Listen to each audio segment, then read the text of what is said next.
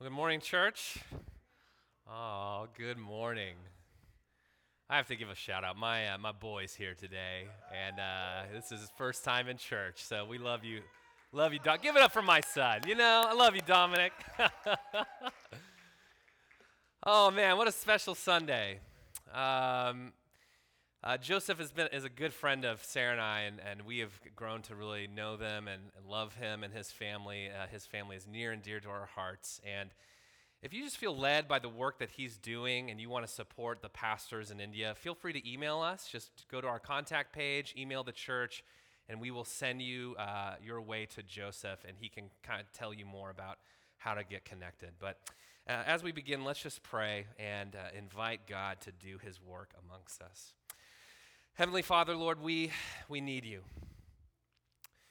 We need you today, God, to help us to see what we can't see on our own, to help us to hear what we can't hear on our own, to help us to know what we can't know on our own, and God, to help us to do what we can't do on our own.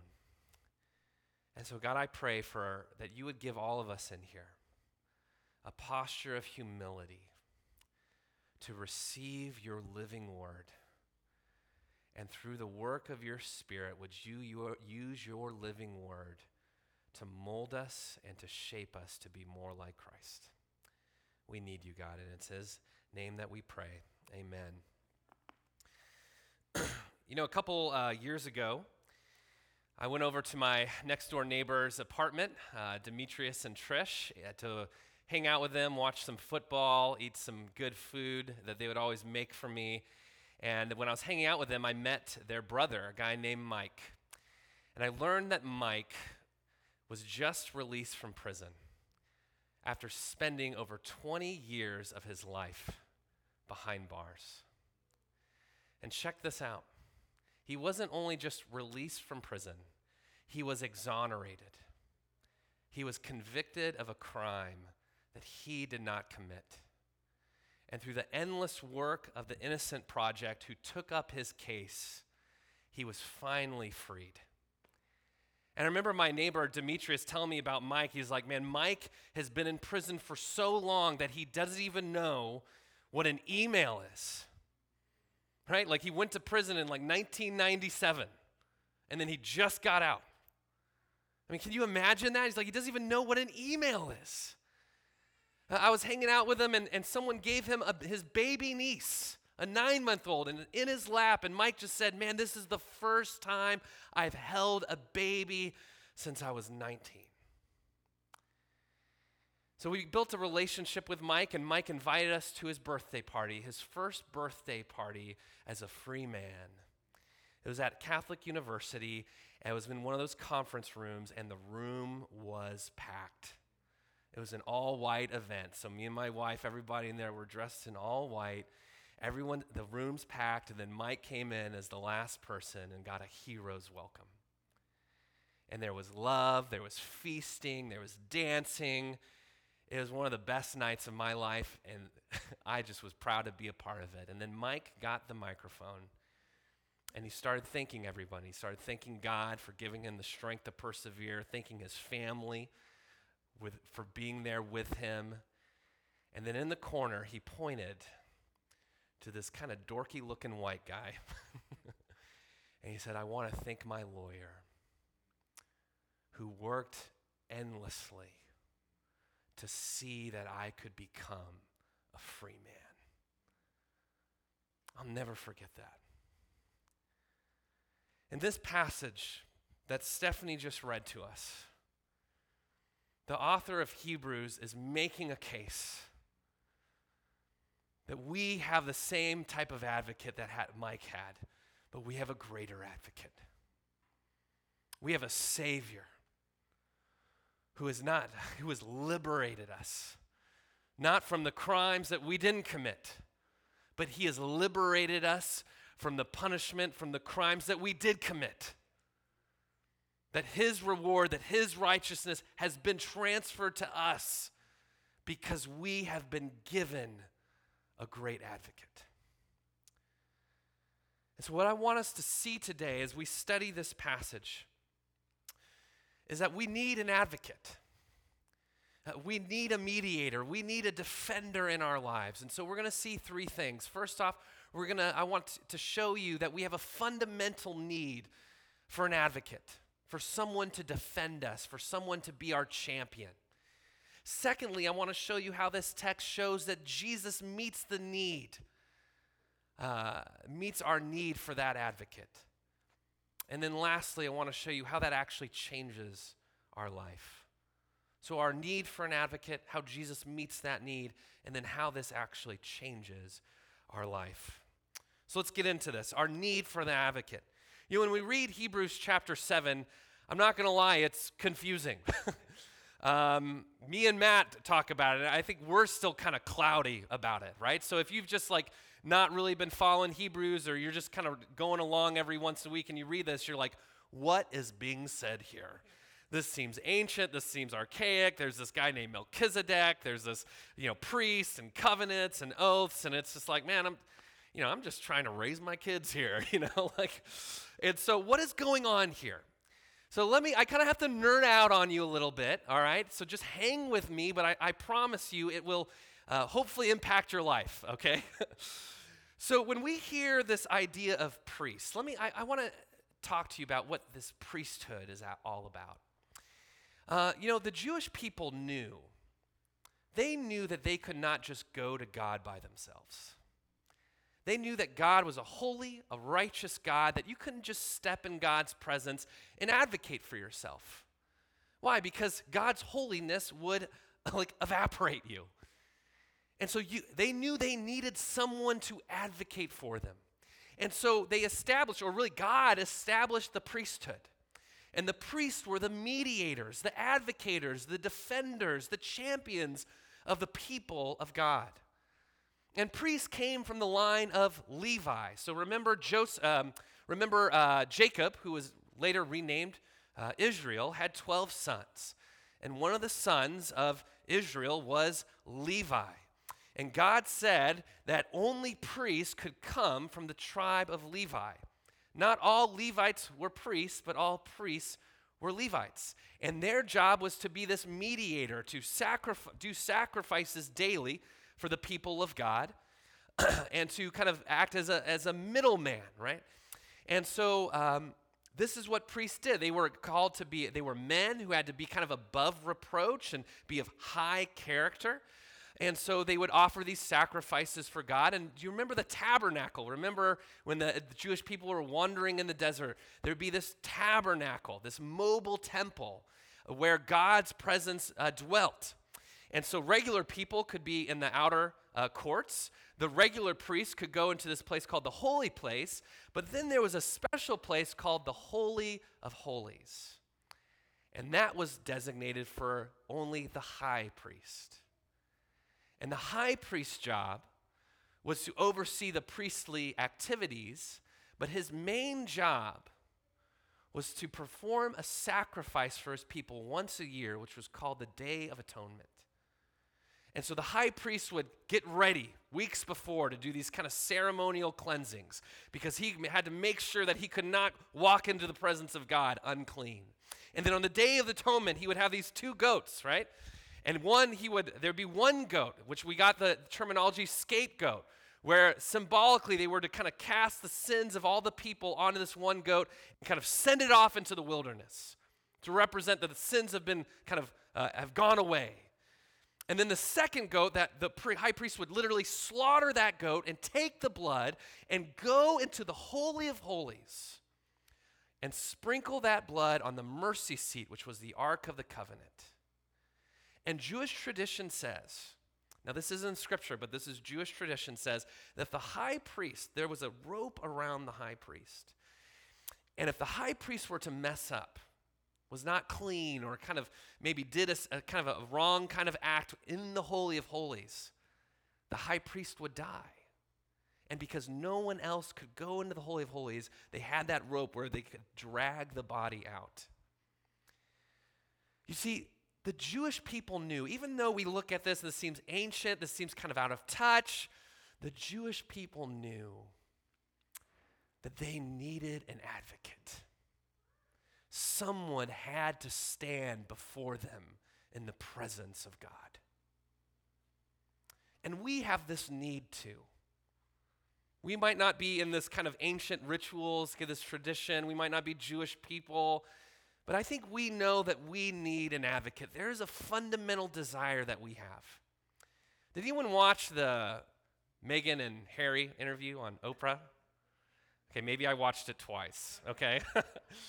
And the thing that they kept saying over and over again, whether you agree with them or not, they kept saying, our family didn't have our back. We didn't have security. We didn't have protection. And what they were basically saying was, we didn't have an advocate. You see, we need an advocate. In every area of life, physically, we need an advocate. Children, they cannot represent themselves. They need their parents to advocate for them. Professionally, when we apply for a job, yes, our resume gets us in the door. Yes, we have to have a good interview, but it's our references, right? People who are advocating for us. Socially or politically, just the cry, right? The cry, Black Lives Matter, not the organization, but just the cry, Black Lives Matter, is a cry of a community say, would someone advocate for us? Would someone see us? And we need an advocate, even spiritually. You and I know that our life is on trial. That we will have to give an account for the choices, for the beliefs, and for the actions that we did with our life. And whether you're super religious or maybe not that religious, there is a belief in most of us that we know that when we die, we are going to go to the heavenly courtroom. And the question I want to ask you is this, do you want to go alone? Or do you want someone to be with you by your side to defend you? You see, if you were to go alone, come on, you would not measure up. And neither would I. We could not defend ourselves. We need an advocate. And so this priesthood in Hebrews 7, it shows us our need for an advocate. And then secondly, the main point of Hebrews 7 is to show us that Jesus meets that need. Jesus is the high priest that we are longing for. He is the defender and the champion that our hearts crave and desire. Let me show you how this is. In this passage, first off, the author kind of bounces around, but he shows us first off the weakness of the Levitical priesthood. He says the Levitical priesthood, these aren't the priests that we need because why? In verse 23 says they're many in number. Why are they many in number? Because they die. They keep replacing themselves, okay? It's like, yeah, they could help you for a little while, but then they're dead, all right? They also say that they were made without an oath. I believe that is somewhere in this passage, but they were made without an oath. And that basically means that this Levitical priesthood was not meant to be an institution that lasts forever. Then we also learn that these Levitical priests were actually flawed human beings. They weren't anything special. I always feel that way when someone's like, oh, you're a pastor, could you pray for me? Could you bless your house? And I was like, you don't really know me, Like, I don't know if you really want me to bless your house, right? And he says these are flawed people. And then what I love is these priests, they had to do sacrifices. Verse 27, they had to offer sacrifices daily, not just for the sins of the people, but also for their own sins. And so the author is saying, listen, these priests are fine, but they're not what we need. And then he transitions, and actually what we need is a priest in the line of Melchizedek. Now you're probably thinking like, who the heck is Melchizedek? Maybe some of you nerds, Bible nerds here are like, man, I've been waiting to hear his thoughts on Melchizedek, right? Your homework this week, everyone, is to try to learn how to spell Melchizedek, all right? But who's Melchizedek? This is a little confusing. I'm going to try to give this in like 2-minute explanation.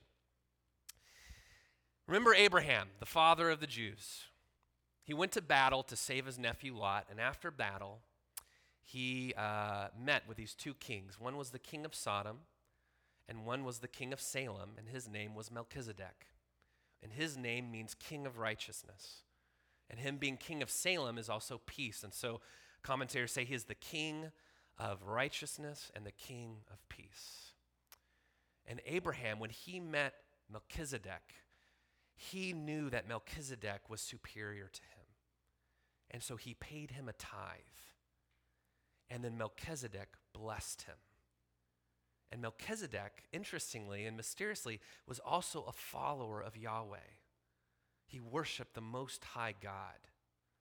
And so in this text, Hebrews 7, the author is trying to say, you know, Jewish people, you think the Levitical priesthood is all there is because there was this Jewish nationalism that anyone who was tied to Abraham was superior. But then the author here says, oh, wait. There is actually a better priesthood than the Levitical priesthood. And that's Melchizedek because Abraham paid tithes to him. And Melchizedek blessed Abraham. And so what we see is in verse 17, the author says, you are a priest forever after the order of Melchizedek. Now, some people think Melchizedek was actually a pre-incarnate Christ, but really what I think we believe here at the Well is that Melchizedek was just a random kind of God worshiper, follower who had this priesthood, and he didn't live forever. It just meant there was no one that replaced him. And so there was just kind of this lineage, his lineage lasted forever, quote unquote, because no one succeeded him until Jesus came. And so the author is saying Melchizedek is this type, is this foreshadow that points us to the greatest high priest, that points us to the true King of peace, the true King of righteousness, the true priesthood who will last forever. And then the author establishes the supremacy of Christ. In verse 26, he says, Jesus is the high priest that we need because he's holy, because he's innocent, because he's unstained, because he's separated from sinners, and he's exalted above the heavens. There is no priest like Jesus, our high priest. And then he says the work that he does. Jesus doesn't offer sacrifices every day.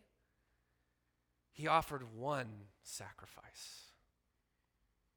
And it wasn't a goat, it wasn't a sheep, it wasn't a lamb. He offered himself. And that sacrifice covers over all.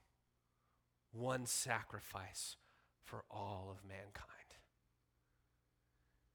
So the author is saying Jesus is the greatest advocate, the greatest priest, the greatest high priest that we long for and that we need. And so when we think of this, when we think of Jesus as our advocate, as our high priest, interceding for us, I think sometimes we kind of think of, maybe it goes like this, like Jesus goes to the heavenly courtroom and sees his Father and he says, all right, Father, we got to talk about Pfizer here. I know he bleached his hair. It was a bad look for him, okay? Didn't go well. He's kind of a man-child, all right? Immaturity, rough around the edges, probably dropped as a baby, a lot of empty space in that big head of his. But God, Father, just have mercy on him. Come on, look at him. Feel sorry for him, right? That's probably what we think of sometimes. But no. Jesus is our great advocate. And he goes into that courtroom and he says, Father, my client is guilty. You're like, what? What did you do? Because my client is guilty. But you are a just God. And you know that a person can only be tried once for his crimes and can only be punished once for his crimes. And that punishment has already been paid. And so, Father, I demand from you not mercy. I demand from you justice, because it would be unjust to try this man a second time. His debt has already been paid. That's our advocate. He doesn't go in there saying, pity this person, feel sorry for this person. He doesn't say, oh, woe is you, woe is this person. He says, no, no, no. His debt has been paid. And based off the justice of God, he is declared innocent. Praise God for our high priest. And so how does this actually change our life then? How does this impact us on a daily basis? Look at verse 25. This is the verse that's been sticking out with me this whole week. Consequently, he is able to save to the uttermost those who draw near to God through him. Underline this next phrase. Since he always lives to make intercession for them. Did you get that? Jesus always lives to make intercession for you and I. Church, I think we take this for granted. I think we've heard this, and so we lose the novelty or the power, but this is Jesus who we're talking about. Paul says in Colossians about Jesus, all things were made by him, and all things were made for him. And in him, Jesus Christ, all things hold together. Paul says in Philippians 2 that every knee shall bow, every tongue shall confess that Jesus Christ is Lord. The author here says Jesus is exalted above the heavens. Do you sense the weightiness, the glory of Christ?